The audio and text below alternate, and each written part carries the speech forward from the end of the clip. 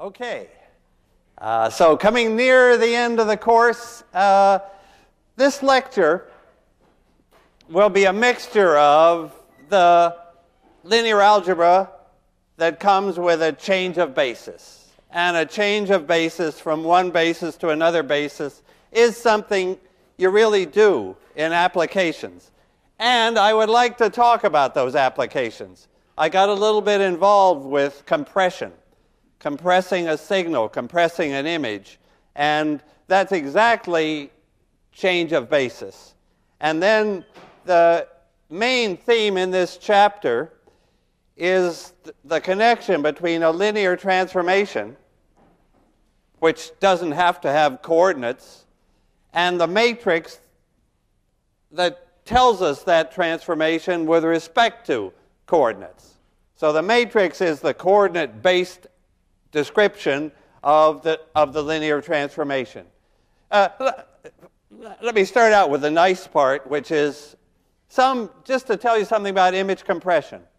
Those of you, well, everybody's going to meet compression because you know that the amount of data that we're getting, well, these lectures are compressed so that actually probably you see my motion as jerky, shall I use that word? Have you looked on the web?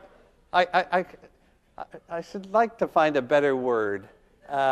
Compressed, let's see. So the complete signal is, of course, in those video cameras and in the videotape, but that goes to the bottom of building 9, and out of that comes a jumpy motion because it uses a standard system for compressing images.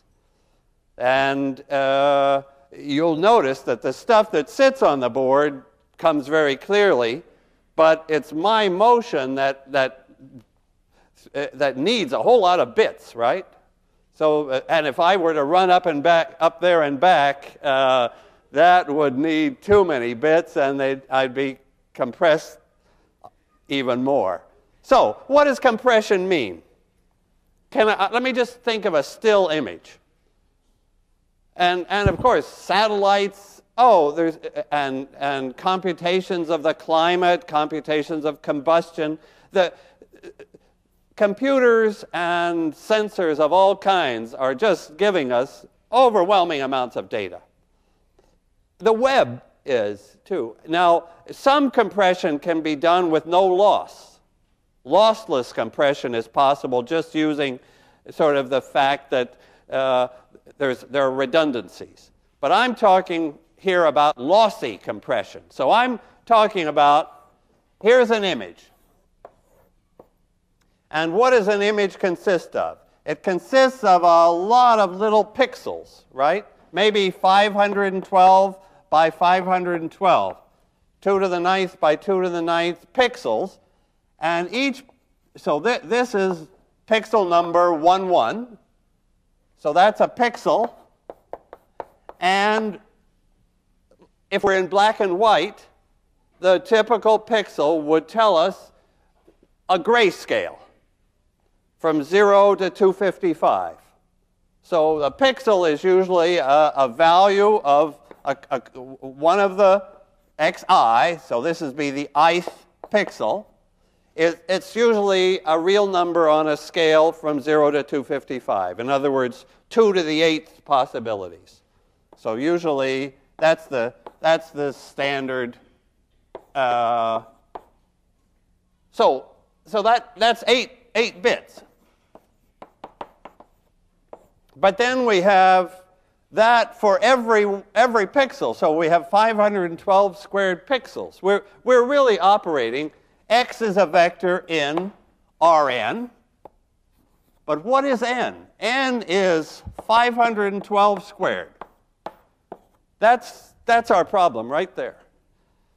A pixel is a vector that gives us the information about the image. The image that comes through is a vector of that length. That's the information we have about the image. If it's a color image, we would have 3 times that length, because we'd need 3 coordinates to get color. So it would be 3 times 512 squared. It's an enormous amount of information, and we couldn't send out the image for these lectures without compressing it. It would overload the system. So it has to be compressed. The standard compression, and still used with these lectures, is called JPEG. I think that stands for a Joint Photographic Experts Group. They established a system of compression. And I just want to tell you what it's about. It's a change of basis. What basis do we have? The current basis we have is, you could say the standard basis is, every pixel give a value. So that's like, we have a vector x, which is 512 squared long, and in the ith position, we get a number like 121 or something. The pixel next to it might be 124, maybe where my tie begins to end. So if it was mostly blue shirt, this would be slight difference in shading, but pretty close. Then the tie would be a different color. So we might have quite a few pixels for the blue shirt and a whole lot more for the blackboard that are very close. And that's what are very correlated. And that's what gives us the possibility of compression. For example, before the lecture starts, if we had a blank blackboard, then there's an image, but it would make no sense to take that image and tell you what it is pixel by pixel. I mean, there is a case in which all pixel values, all gray levels are the same, or practically the same depending on the erasing of the board, but extremely close. And so that's an image where the standard basis is lousy. That's the basic fact. That the standard basis, which gives the value of every pixel, makes no use of the fact that we're getting a whole lot of pixels whose gray levels, the neighboring pixels tend to have the same gray level as their neighbors. So how do we take advantage of that fact? Well, one basis vector that would be extremely nice to include in the basis would be a vector of all ones. That's not in our standard basis. So let me just write again. The standard basis is our 1 and all the rest zeros, 0, 1 and all the rest zeros. Everybody knows what the standard basis is. Now, any other basis so this is for this very high dimensional space. Now I'm going to speak about a better basis. And let me just emphasize, one vector that would be extremely nice to have in that basis is the vector of all ones. Why is that? Let me just say again. Because that vector of all ones, by itself, one vector is able to completely give the information on a solid image. Of course, our image won't be solid. It'll have a mix of solid and signal. So that one vector, having that one vector in the basis is going to save us a whole lot. Now the question is, what other vectors should be in the basis? The extreme vector in the basis might be a vector of 1 minus 1, 1 minus 1, 1 minus 1. That would be a vector that shows, that's like a checkerboard vector, right? That's a vector that would, if the image was like a huge checkerboard of plus minus, plus minus, plus minus, that vector would carry the whole signal. But much more common would be maybe to have half the image darker and the other half lighter. So another vector that might be quite useful in here would be half ones and half minus ones. I'm just trying to get across the idea of that a basis could be, that first of all, we've got the basis is at our disposal. Like, we're free to choose that. And it's a billion-dollar decision what we choose. And TV people would prefer one basis based on the way the signal is scanned, and movie people would prefer another. I mean, there's giant politics in this question that really reduces to a linear algebra problem what basis to choose. I'll just mention the best known basis, which JPEG uses. Let me put that here. Is the Fourier basis. So when you use the Fourier basis, that includes, this is the constant vector, the DC vector if we're electrical engineers, the vector of all ones, so it would include 1, 1, 1, 1. Often 8 by 8 is a good choice. 8 by 8 is a good choice. So what do I mean by this 8 by 8? I mean that the big signal, which is 512 by 512, gets broken down, and JPEG does this, into 8 by 8 blocks. And this is too much to deal with at once. So what JPEG does is take this 8 by 8 block, which is 64 coefficients, 64 pixels, and changes the basis on that piece. And then now, let's see, I was going to write down Fourier. So you remember Fourier is this vector of all ones, and then the vector, actually I gave a lecture earlier about the Fourier matrix. This matrix whose columns are powers of a complex number W. I won't repeat that because I don't want to go into the details of the Fourier basis. Just to tell you how compression works. So what happens in JPEG? What happens to the video, to each image of these lectures? It gets broken into 8 by 8 blocks. Okay. Within each block, we have 64 coefficients, 64 basis vectors, 64 pixels, and we change basis in 64-dimensional space using these Fourier vectors. Just no, that was a lossless step. Let me emphasize. In comes the signal, X. We change basis. This is the basis change. Change basis. Choose a better basis.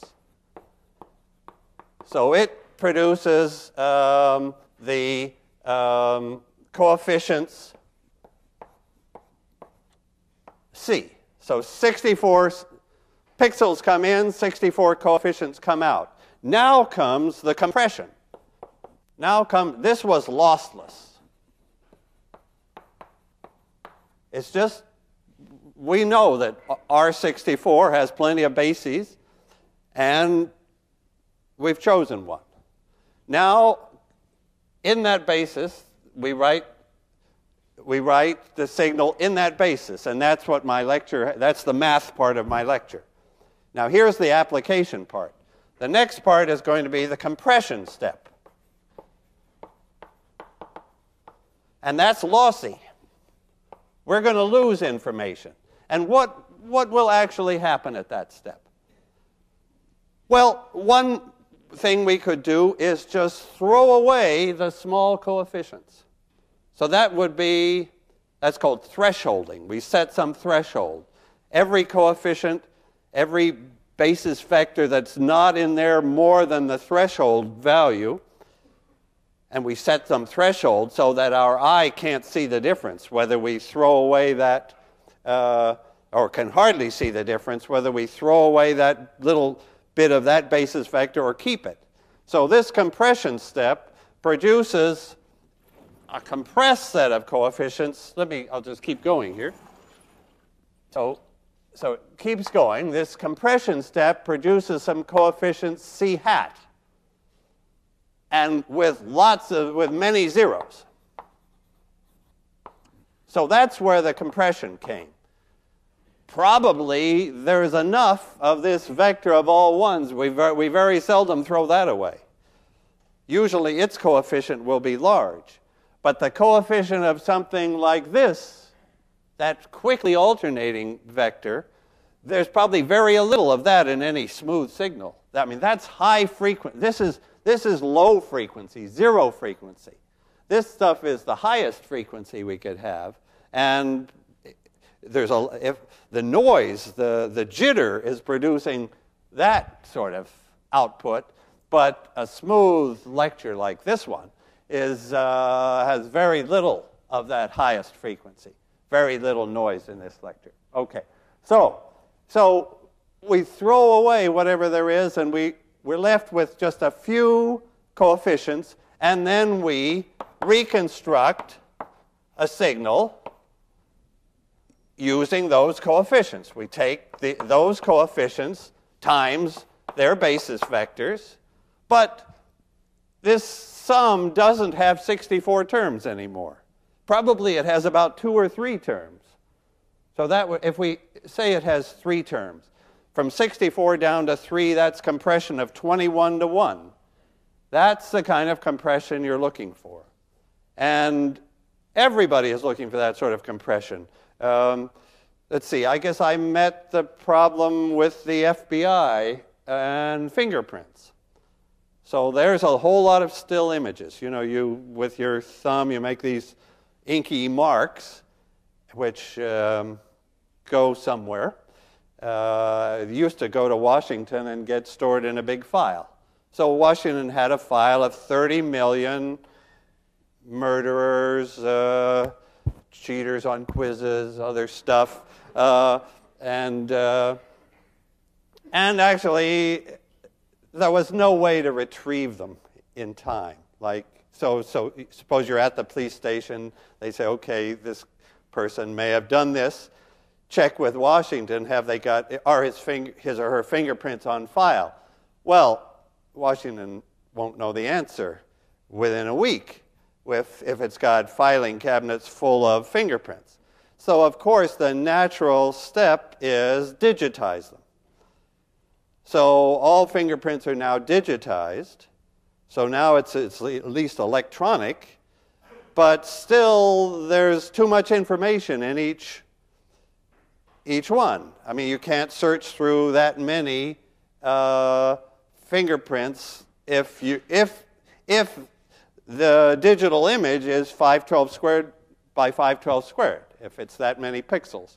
So you get compressed. So the FBI had to decide what basis to choose for compression of fingerprints. And then they built a big new facility in West Virginia, and that's where fingerprints now are sent. So I think if you get your fingerprints done now at the police station, if it's an up-to-date police station, it happens digitally, and the signal is sent digitally. And then in West Virginia, it's compressed and indexed. And then, if they want to find you, they can do it within minutes instead of within a week. Okay, so this compression comes up for signals, for images. For video, which is like these lectures, there's another aspect. You could treat the video as one still image after another one and compress each one and then run them and make a video. But that misses, well, you can see why that's not optimal. In video, so in a video thing, you have a sequence of images, So video is really a sequence of images. But what about one image to the next image? They're extremely correlated. I mean, I'm getting an image every split second, and although I'm moving slightly, that's what's producing the jumpy motion on the video. But I'm not like, you know, each image in the sequence is pretty close to the one before. So you have to use like prediction and correction. I mean, the image of me one time step later, you would assume would be the same and then plus a small correction. And you would only code and digitize the correction and compress the correction. So the sequence of images that's highly correlated, and the problem in compression is always to use this correlation, this fact that in time or in space, things don't change instantly.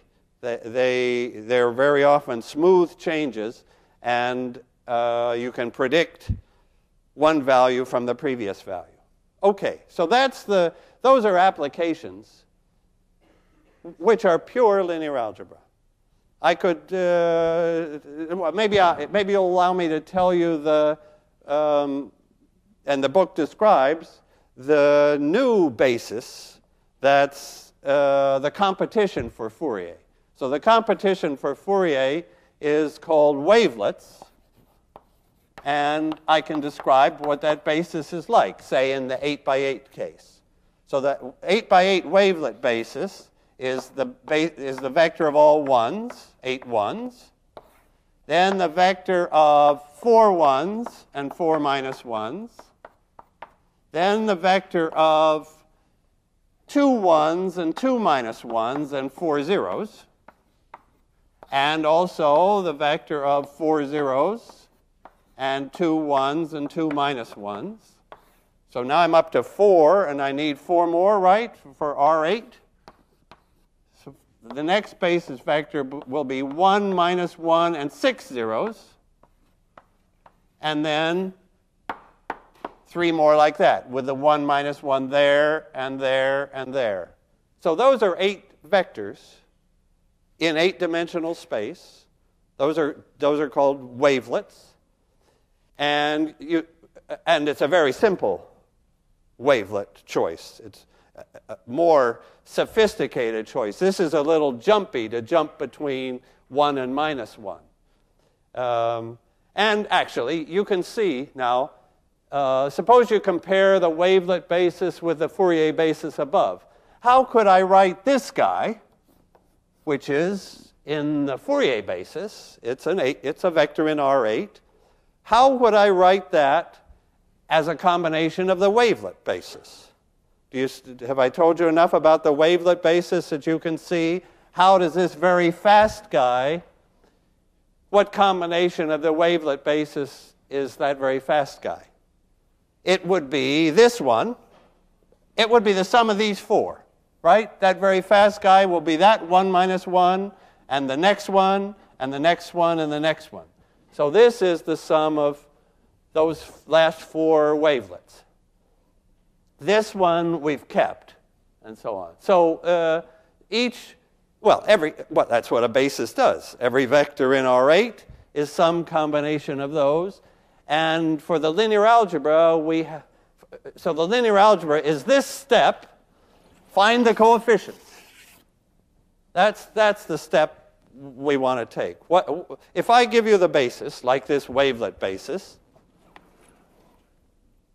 and I give you the pixel, so here are the pixel values, P1, P2, down to P8.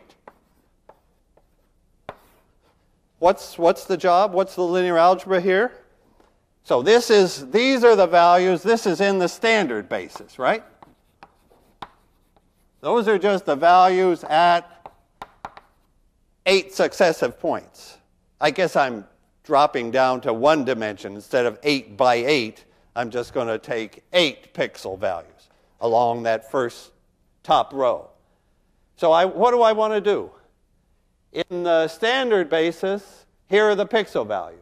I want to write that as a combination of C1 times this guy plus C2 times this guy plus C3. These are the coefficients, plus C4 times this one. Do you see what I'm doing? I want to write this vector P as a combination of C1 times the first wavelet plus C8 times the eighth wavelet. That's the transform step. That's the lossless step. That's the step from P. Oh, I'm calling it P here, and I called it X there. So let me, at the risk of moving and therefore making this jumpy, suppose the signal I'm now calling P, the set of pixel values, and I'm looking for the coefficients. Okay, tell me how to do it. How do I find if I give you 8 basis vectors, and I give you the input signal, and I ask for the coefficients, what do? What's the step? I'm trying to solve this. I want to know the 8 coefficients. So I'm changing from the standard basis, which is just the 8 grayscale values, to the wavelet basis, where this same vector is represented by 8 numbers. It's got to take 8 numbers to tell you a vector in R8, and those 8 numbers are the coefficients of the basis. Look, we've done this thing before. There is the equation in vector notation. We want to see it as a matrix. This is a combination of columns of the wavelet matrix, right? This is P equals C1, C2 down to C8, and these guys are the columns. I mean, this is the step that we constantly taking in this course. The first basis vector goes in the first column, the second basis vector goes in the second column, and so on. The 8 columns of this wavelet matrix are the 8 basis vectors. This is a wavelet matrix W. So, the step to change basis. So now I'm finally coming to this change of basis. So the change of basis, let me stay with this board, but, well, let me just go above it here.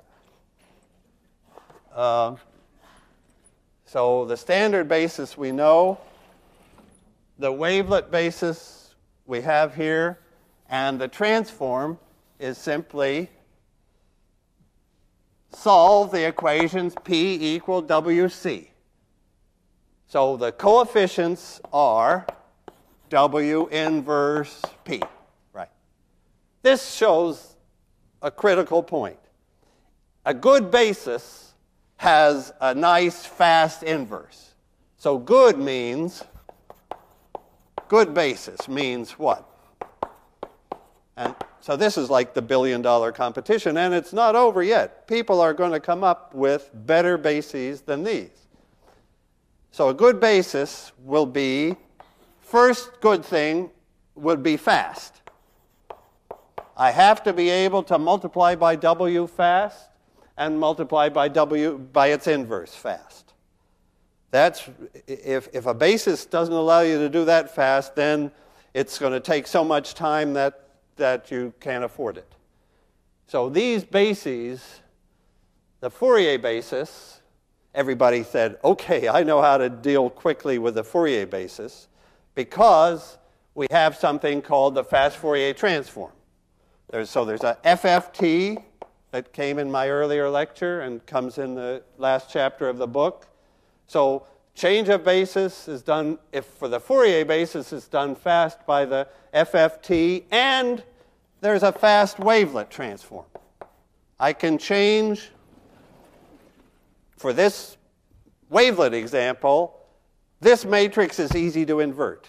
It's just somebody had a smart idea in choosing that wavelet basis and inverting it. It has a nice inverse. Actually, you can see why it has a nice inverse. Do you see any property of these 8 basis vectors?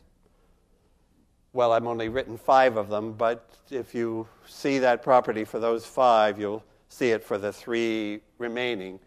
If I give you those 8 vectors and ask, what's a nice property? Well, you would say, first, they're all 1s and minus 1s and 0s. So every multiplication is very fast using just in binary. But what's the other great property of those vectors? Anybody see it? So, of course, when I think about a basis, one nice property, I don't have to have it, but I'm happy if it's there, is that they're orthogonal. If the basis vectors are orthogonal, then I'm in good shape. And these are. Do you see that? Take the dot product of that with that. You get 4 plus 1s and 4 minus 1s, you get 0. Take the dot product of that with that. You get 2 plus 1s and 2 minus 1s. Or the dot product of that with that, 2 plus 1s and 2 minus 1s. You can easily check that that's an orthogonal basis. It's not orthonormal. I could, to fix it up, I should divide by the length to make them unit vectors. Let's suppose I do that. So somewhere in here I've got to account for the fact that this has length square root of 8, that has length square root of 4, that has length square root of 2. But that's just a constant factor that's easy to... So suppose we've done that. Then tell me what's W inverse. That's what Chapter 4, Section 4.4 was about. If we have orthonormal columns, then the inverse is the same as the transpose. So if we have a fast way to multiply by W, which we do, the inverse is going to look just the same, and we'll have a fast way to do W inverse. So that's, the wavelet basis passes this requirement for fast. We can use it fast. But there's a second requirement. Is it any good? Because the very fastest thing we could do would be not to change basis at all. Right? The fastest thing would be, okay, stay with a standard basis, stay with 8 pixel values. But that was poor from compression point of view, right? Those 8 pixel values, if I just took those 8 numbers, I can't throw some of those away. If I throw away 90%, if I compress 10 to 1, and throw away 90% of my pixel values, well, my picture's just gone dark. Whereas the basis that was good, the wavelet basis or the Fourier basis, if I throw away C5, C6, C7, and C8, all I'm throwing away is little blips that are probably there in very small amounts. So the second property that we need is good compression. So first, it has to be fast, and secondly, it has to be a few basis vectors should come close to the signal. So a few is enough. Can I write it that way? A few basis vectors are enough to reproduce the image just exactly as on the video of these 1806 lectures. I don't know what the compression rate is. I'll ask David, who does the compression. And by the way, I'll try to get the lectures that are relevant for the quiz up onto the web in time. So I'll send him a message today. So he's using the Fourier basis because the JPEG 2000, which will be the next standard for image compression, will include wavelets. So, I mean, you're actually getting a kind of up-to-date picture of where this big world of signal and image processing is. That Fourier is what everybody knew and what people automatically used, and the new one is wavelets, where this is the simplest set of wavelets, and This isn't the one that the FBI uses, by the way. The FBI uses a smoother wavelet. Instead of jumping from 1 to -1, it's a smooth cutoff. And that's what will be in JPEG 2000. Okay, so that's that application. Now let me come to my the linear algebra part of the lecture. Well, we've actually seen a change of basis. So let me just review that change of basis idea, and then the transformation to a matrix. Okay, so this, I hope you see that these applications are really big. Now I have to talk a little about change of basis and a little bit about that, the matrix. Okay, so change of basis. Basically, forgive that pun. Okay, I have my vector in one basis, and I want to change to a different one. Actually, you saw it for the wavelet case. So I need let the matrix W, the columns of W, be the new basis vectors.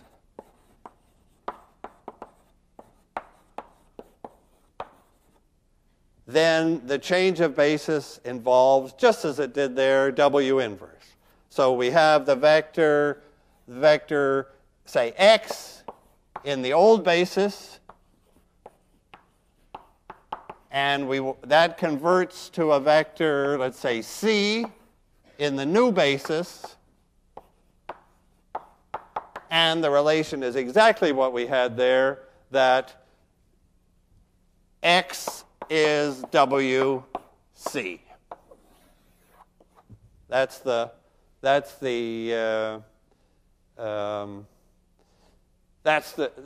step we have to take. There's a matrix W that gives us a change of basis.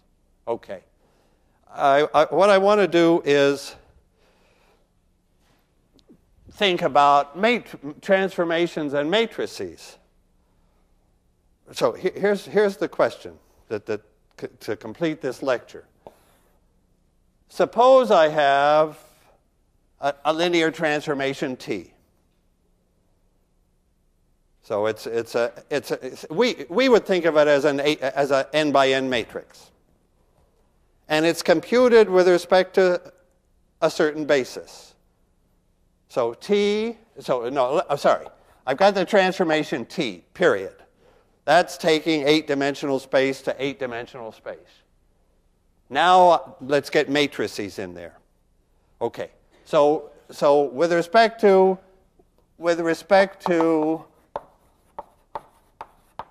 a first basis, say V1 up to V8, it has a matrix A. I'm just setting up letters here. With respect to a second basis, say I'll make it U1 up to, or W1, since I've used W's, W1 up to W8. It has a matrix B. And my question is, what's the connection between A and B? How is the matrix, the transformation T is settled. We could say it's a rotation, for example. So that would be one transformation of 8-dimensional space. Just spin it a little, or project it, or whatever linear transformation we've got. Now we have to remember. So first, my first step is to remind you how you create that matrix A. Then my second step is we would use the same method to create B, but because it came from the same transformation, there's got to be a relation between A and B. What's the relation between A and B? And let me jump to the answer on that one. That if I have the same transformation, and I'm compute its matrix in one basis, and then I compute it in another basis, those two matrices are similar. So these two matrices are similar. Now, do you remember what similar matrices meant? Similar. A is similar. The two matrices are similar. Similar. And what do I mean by that? I mean that I take the matrix B, and I can compute it from the matrix A using some similarity, some matrix M on one side and M inverse on the other. And this M will be the change of basis matrix. This part of the lecture is admittedly compressed. What I wanted you to, it's really the conclusion that I want you to spot. Now I have to go back and say, what does it mean for A to be the matrix of this transformation T? So I have to remind you what that meant. That was in the last lecture. Then this is the conclusion, that if I change to a different basis, we now know, see, if I change to a different basis, two things happen. Every vector has new coordinates. There, the rule is this one, between the old coordinates and the new ones. Every matrix changes. Every transformation has a new matrix. And the new matrix is related this way. The M could be the same as the W. The M there could be the W here. Okay, so can I, in the remaining minutes, recapture my lecture, the end of my lecture that was just before Thanksgiving, about the matrix? Okay. What's the matrix? And I'll just take one basis. So now I'm going to, this part is going to go onto this board here. What is the matrix? What is A? Okay. Using a basis V1 up to V8. Okay, what's the point?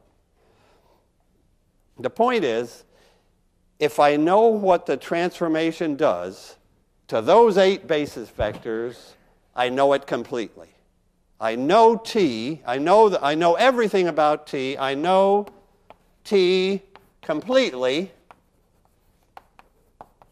from knowing what T does to V1, what T does to V2, what T does to V8. Why is that? It's because T is a linear transformation. So that if I know what these outputs are, so these are the inputs, V1 up to V8. These are the outputs from the transformation, like every one rotated, every one projected, whatever transformation I've done. Then why is it that I know everything? How does linearity work? Why? This is because every x is some combination of these basis vectors, right? C1, V1, C2, V2, C8, V8. They were a basis. That's the whole point of a basis, that every vector is a combination of the basis vectors in exactly one way. And then, what is T of x? The point is, I claim that we know T of x completely for every x, because every x is a combination of those, and now we use the linear transformation part to say that the output from x has to be C1 times the output from V1 plus C2 times the output from V2, and so on, up through C8 times the output from V8. So this is like just saying, okay, we know everything when we know what T does to each basis vector. Okay, so those are the 8 things we need. Now, but we need these answers in this basis. So this first output is some combination of the 8 basis vectors. So write T times the first acting on the first input.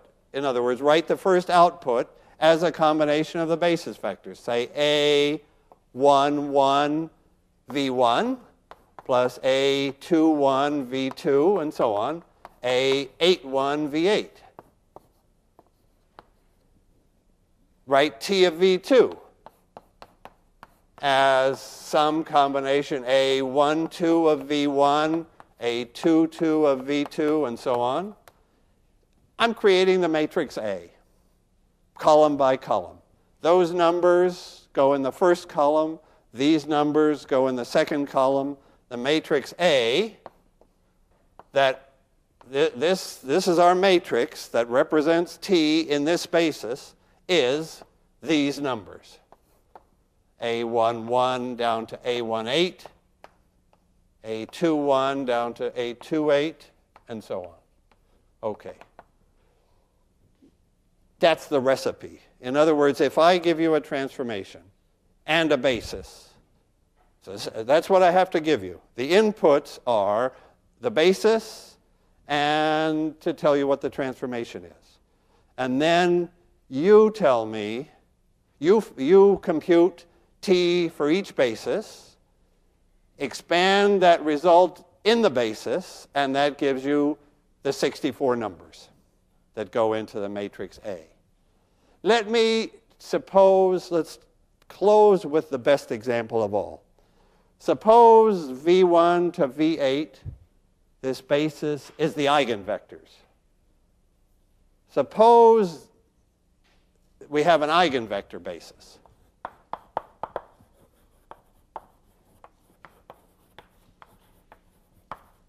So that T of Vi is in the same direction as Vi.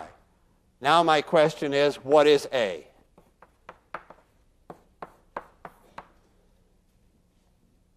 Can you carry through the steps? Let's do them together because we can do it in 1 minute. So we've chosen this perfect basis. And actually, with signal image processing, they might look for the eigenvectors. But that would take more calculation time than just saying, OK, we'll use the wavelet basis, or OK, we'll use the Fourier basis. But the very best basis is the eigenvector basis. OK, what's the matrix? So what's the first column of the matrix? How do I get the first column? I take the first basis vector, V1. I look to see what does the transformation do to it. The output is lambda 1 V1. I express that output as a combination, so the first input is V1. Its output is lambda 1 V1. Now write lambda 1 V1 as a combination of the basis vectors. Well, it's already done. It's just lambda 1 times the first basis vector and 0 times the others. So this first column will have lambda 1 and zeros. Okay? Second input is V2. Output is lambda 2 V2. Okay, write that output as a combination of the V's. It's already done. It's just lambda 2 times the second V. So we need, in the second column, we have lambda 2 times the second V. Well, you see what's coming. That in that basis, in the eigenvector basis, the matrix is diagonal. So that's the perfect basis. That's the basis we'd love to have for image processing. But to find the eigenvectors of our pixel matrix would be too expensive. So we do something cheaper and close, which is to choose a good basis like wavelets. Okay, thanks. So a quiz review on Wednesday, all day. Thanks.